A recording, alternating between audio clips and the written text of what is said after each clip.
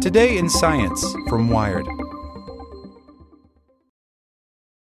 Without the ones like you, who work tirelessly to keep things running, everything would suddenly stop.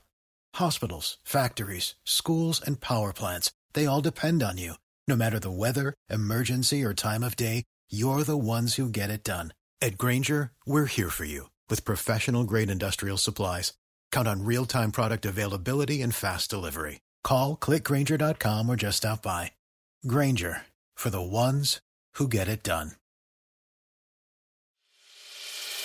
As a longtime foreign correspondent, I've worked in lots of places, but nowhere as important to the world as China. I'm Jane Perlez, former Beijing bureau chief for the New York Times. Join me on my new podcast, Face Off, U.S. versus China, where I'll take you behind the scenes in the tumultuous U.S.-China relationship. Find Face Off wherever you get your podcasts. Today in Science from Wired. What if the Big Bang was actually a big bounce? New computer simulations model an alternate way of thinking about the cosmos as a cyclic universe that has no beginning or end. By Charlie Wood. The standard story of the birth of the cosmos goes something like this. Nearly 14 billion years ago, a tremendous amount of energy materialized as if from nowhere. In a brief moment of rapid expansion, that burst of energy inflated the cosmos like a balloon. The expansion straightened out any large-scale curvature, leading to a geometry that we now describe as flat. Matter also thoroughly mixed together so that now the cosmos appears largely, though not perfectly, featureless. Here and there, clumps of particles have created galaxies and stars, but these are just minuscule specks on an otherwise unblemished cosmic canvas. That theory, which textbooks call inflation, matches all observations to date and is preferred by most cosmologists. But it has conceptual implications that some find disturbing. In most regions of space-time, the rapid expansion would never stop. As a consequence, inflation can't help but produce a multiverse, a technicolor existence with an infinite variety of pocket universes, one of which we call home. To critics, inflation predicts everything, which means it ultimately predicts nothing. Inflation doesn't work as it was intended to work, says Paul Steinhardt, an architect of inflation who has become one of its most prominent critics. In recent years, Steinhardt and others have been developing a different story of how our universe came to be.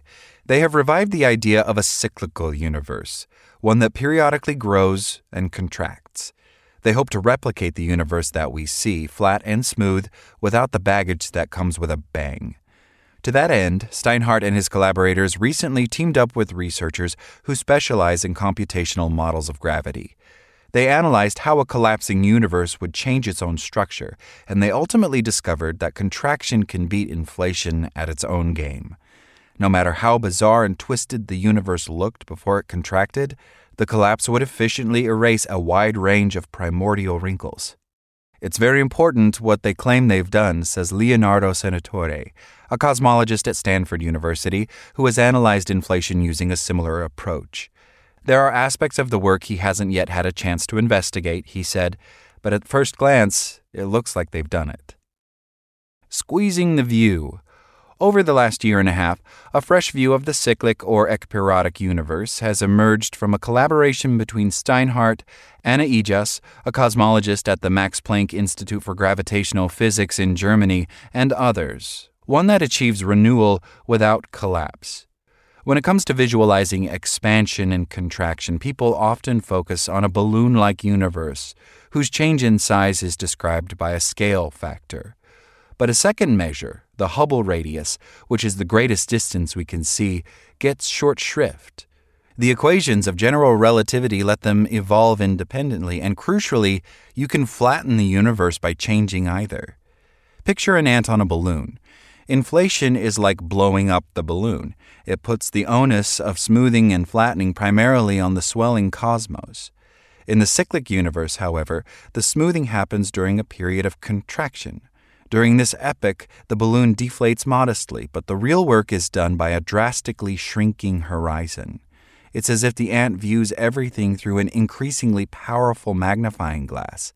The distance it can see shrinks, and thus its world grows more and more featureless. Steinhardt and company imagine a universe that expands for perhaps 1 trillion years, driven by the energy of an omnipresent and hypothetical field whose behavior we currently attribute to dark energy. When this energy field eventually grows sparse, the cosmos starts to gently deflate. Over billions of years, a contracting scale factor brings everything a bit closer, but not all the way down to a point. The dramatic change comes from the Hubble radius, which rushes in and eventually becomes microscopic. The universe's contraction recharges the energy field, which heats up the cosmos and vaporizes its atoms. A bounce ensues, and the cycle starts anew. In the bounce model, the microscopic Hubble radius ensures smoothness and flatness, and whereas inflation blows up many initial imperfections into giant plots of multiverse real estate, slow contraction squeezes them essentially out of existence. We are left with a cosmos that has no beginning, no end, no singularity at the Big Bang, and no multiverse. From any cosmos to ours, one challenge for both inflation and bounce cosmologies is to show that their respective energy fields create the right universe no matter how they get started. Our philosophy is that there should be no philosophy, Ijaz said. You know it works when you don't have to ask under what condition it works. She and Steinhardt criticize inflation for doing its job only in special cases, such as when its energy field forms without notable features and with little motion.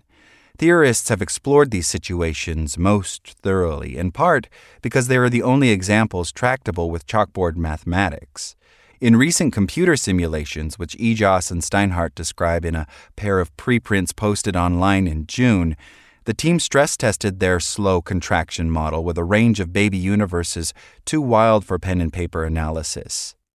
Adapting code developed by Franz Pretorius, a theoretical physicist at Princeton University who specializes in computational models of general relativity. The collaboration explored twisted and lumpy fields moving in the wrong direction, even fields born with halves racing in opposite directions. In nearly every case, contraction swiftly produced a universe as boring as ours. You let it go, and bam, in a few cosmic moments of slow contraction, it looks as smooth as silk, Steinhardt said. Katie Clough, a cosmologist at the University of Oxford who also specializes in numerical solutions of general relativity, called the new simulations very comprehensive. But she also noted that computational advances have only recently made this kind of analysis possible, so the full range of conditions that inflation can handle remains uncharted. It's been semi-covered, but it needs a lot more work, she said. While interest in Ijaz and Steinhardt's model varies, most cosmologists agree that inflation remains the paradigm to beat. Slow contraction is not an equal contender at this point, says Gregory Gabadadze, a cosmologist at New York University. The collaboration will next flesh out the bounce itself, a more complex stage that requires novel interactions to push everything apart again. Ijaz already has one bounce theory that upgrades general relativity with a new interaction between matter and space-time, and she suspects that other mechanisms exist too. She plans to put her model on the computer soon to understand its behavior in detail. The group hopes that after gluing the contraction and expansion stages together, they'll identify unique features of a bouncing universe that astronomers might spot. The collaboration has not worked out every detail of a cyclic cosmos with no bang and no crunch, much less shown that we live in one, but Steinhardt now feels optimistic that the model will soon offer a viable alternative to the multiverse. The roadblocks I was most worried about have been surpassed, he said. I'm not kept up at night anymore. Like what you learned?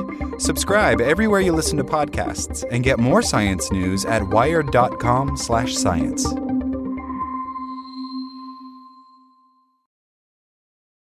Without the ones like you, who work tirelessly to keep things running, everything would suddenly stop. Hospitals, factories, schools, and power plants, they all depend on you. No matter the weather, emergency, or time of day, you're the ones who get it done. At Grainger, we're here for you with professional-grade industrial supplies. Count on real-time product availability and fast delivery. Call, click Grainger.com, or just stop by. Grainger, for the ones who get it done.